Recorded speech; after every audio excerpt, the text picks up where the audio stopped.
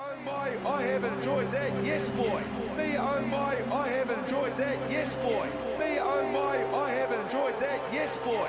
Me oh my, I have enjoyed that. Me oh my, I have enjoyed that, yes boy. Me oh my, I have enjoyed Tēnā that. koutou katoa, and thank you very much for tuning in to the recap podcast from the All Blacks' narrow victory over the Springboks on the weekend 1917. A pretty scrappy game. I guess if you didn't watch it and you saw the scoreline, you'd probably think, oh, it was a belter. But in actuality, it was pretty bloody ugly, bro. Not only for the way the South Africans played the game, but even from a Kiwi point of view, just the amount of drop balls that we had was pretty lackluster. But as always, my man, I'll throw the mic to you and get what you made of what happened on Saturday night. Yeah, cheers, bro. Good to be back on it. But yeah, I thought it was real stop-start, pretty tough to watch. I think I just heard before as well, like the ball was only in play for 30 minutes out of the whole game time, something like that. Like, so the stoppages and restarts and injury breaks kind of made it a tougher game to watch. But yeah, definitely they still stuck to that kicking game, persisted with that, and I think Faf de Klerk was pretty accurate for the most part throughout that game, which put us under a bit of pressure. But then, yeah, man of the match, Geordie kicking 5 from 5, like you said, was going to be a big part of the game, and he stepped up. So I think it was just good we got the win, and the haka was pretty mean at the start as well, I thought. You could definitely see that coming from a mile away, the haka that is. But yeah, just touching on Faf de Klerk, it was interesting to hear Jordie Barrett after the game talk about the variety of box kicks. Like, I'm a halfback, and I didn't even know you could chop and change the angle with the kick, bro. I just put my foot through it. So to hear that there's obviously like variation in play when you're playing at that test level, obviously would have made it that much more difficult. But yeah, I think for me, starting with the positives before I crack into the negatives, I think Jordie Barrett sort of put to bed a lot of the questions that were probably still surrounding him a little bit in relation to his detractors. I mean, you sort of saw when McKenzie came on towards the back end of the game, his just style of play was negated because of the way that the South Africans were playing. And I mean, like, fuck, for me, if I was the South Africans and Jordie hadn't been playing and say, for example, Bowden or McKenzie would have been kicking, I think we probably would have seen a lot more disruption and even more penalties from the Springboks. But I guess that's not only does his size in terms of combating the bombs and the contestable kicks that they were putting up, but also just the goal kicking like we saw right at the end. And for me, like, if you actually go back and watch it, it was just how quickly he actually approached after Quinn had won the penalty. It wasn't one of those ones where it's like, oh, yeah, okay, assume the position. He actually rushed in. He was like, yeah, take the three. So that's pretty unreal for a guy who's, 23, 24. And like I said, had those questions about him. But it'll be interesting to see when Richie Moe comes back into the fold, whether or not he assumes the goal kicking, because I think I just wouldn't stop him. The guy's hitting them so sweetly and can hit them from anywhere around the park that you sort of want him to start the game off and put that fear into teams. But going back to the negative stuff, I mean, fuck, the amount of drop balls that the All Blacks had and their persistence with the line out, especially when they had kickable threes on offer just to keep the scoreboard pressure ticking over. I actually got up off my feet that last 10 minutes because I was just like, fuck, why the hell are we going to a line out? Like, it has not worked the whole game. Yeah. And, like once or twice maybe, I can understand, you want to go for the kill. But for me, like, death by 1,000 cuts and it's a real tight game seems like the more effective method. What did you think? Yeah, no, I was the same, man. Especially in a game like that when we hadn't been pulling away like we kind of, I guess, usually do and what you expect of the All Blacks. And they were putting us under a bit of pressure. And like you said, like set piece wasn't going that well for us and Jordie was kicking well. So it's almost, it was almost like, what are we doing here? Just take the points, keep it ticking over like teams would do against us. And sometimes, sometimes we just can't, I guess, persist with those tactics, and sometimes they're not coming off, so we need to change it up a bit. But I think, like you said, it'll be interesting to see if Jordie keeps a goal kicking for next match, because like he was saying, when you're in a bit of a rhythm, it's good to just keep going. You want kicks like he had at the end. and he'll take heaps of confidence from that as well. So I reckon he'd be pretty gutted if he got the tee taken off him. Yeah, 100%. And I mean, like, just touching on the line now, even though me and you both admitted last week that we're not forwards and we're not that well versed with what happens in there. But I mean, like, just from what I've been watching, they only hit the front of the line out, and that limits the attacking variety. So, like, for those of you who aren't as familiar as, the expert that I am with lineouts, from what I gather, the middle and the back of the lineout allows you to play with a bit more width. Whereas if you hit the front of the lineout, it's a longer pass for the halfback, which means more time for the ball to travel to get to the first five or first receiver, which means it gives more time for the defensive line to come up.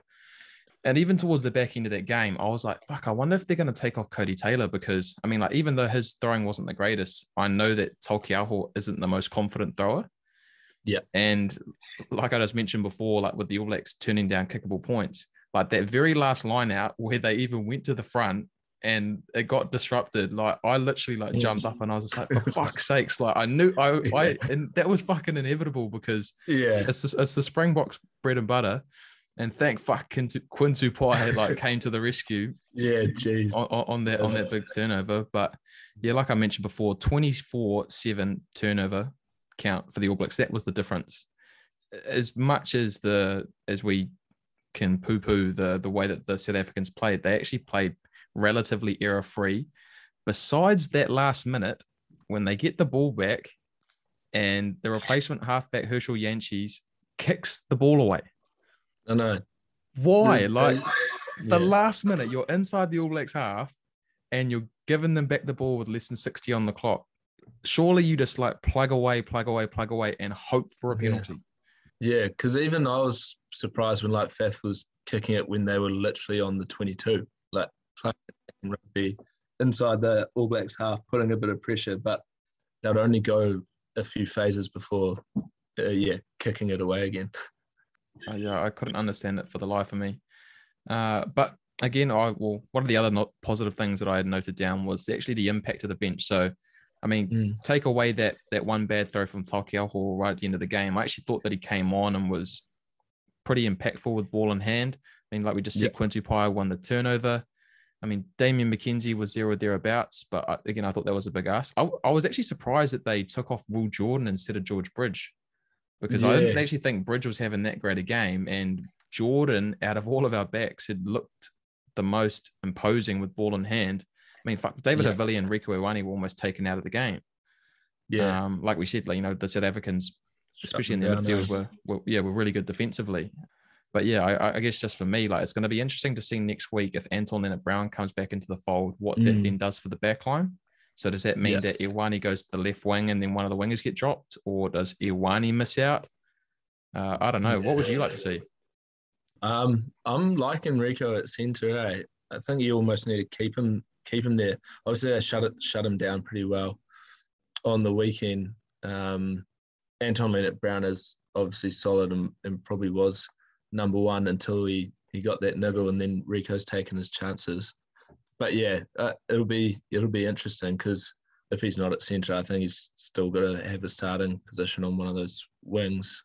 That's Rieko. But interesting that Jordan got taken off, because he looks like he's going to score when he's got ball in hand, and his try rate so far is unreal. And yeah, Bridge struggled a little bit under those high balls, but yeah, it's going to be interesting, that's for sure. Yeah, and obviously one of the late scratches was Luke Jacobson, so that brought Ethan Blackadder into the fold. A guy who's, I don't know, like he just tours and tours away, and like, although there's not a lot to talk about, it's not a very spectacular type of play. I guess maybe similar to the way Dalton Papali'i plays, he just puts his head in dark places and does the dirty work. And yeah, I thought that Hoskins Sotutu, when he came on, had a couple of nice kicks, which put the Springboks under a lot of pressure. So again, like, I thought that for a guy that initially missed out on the 23 after playing well against the Argies the previous week, he came on and I thought was a difference maker. So again, that's going to be a bit of a conundrum for Ian Foster in this game, because they've retained the Rugby Championship and all the cups that they can get their hands on. So will this weekend be another opportunity to test out their depth against a quality team ahead of the Northern Hemisphere? Because, I mean, they look like they're quite mindful of the load they're putting on a lot of boys. So, like, if you were Ian Foster, would you like to see him ring the changes before they head north? Yeah, almost actually.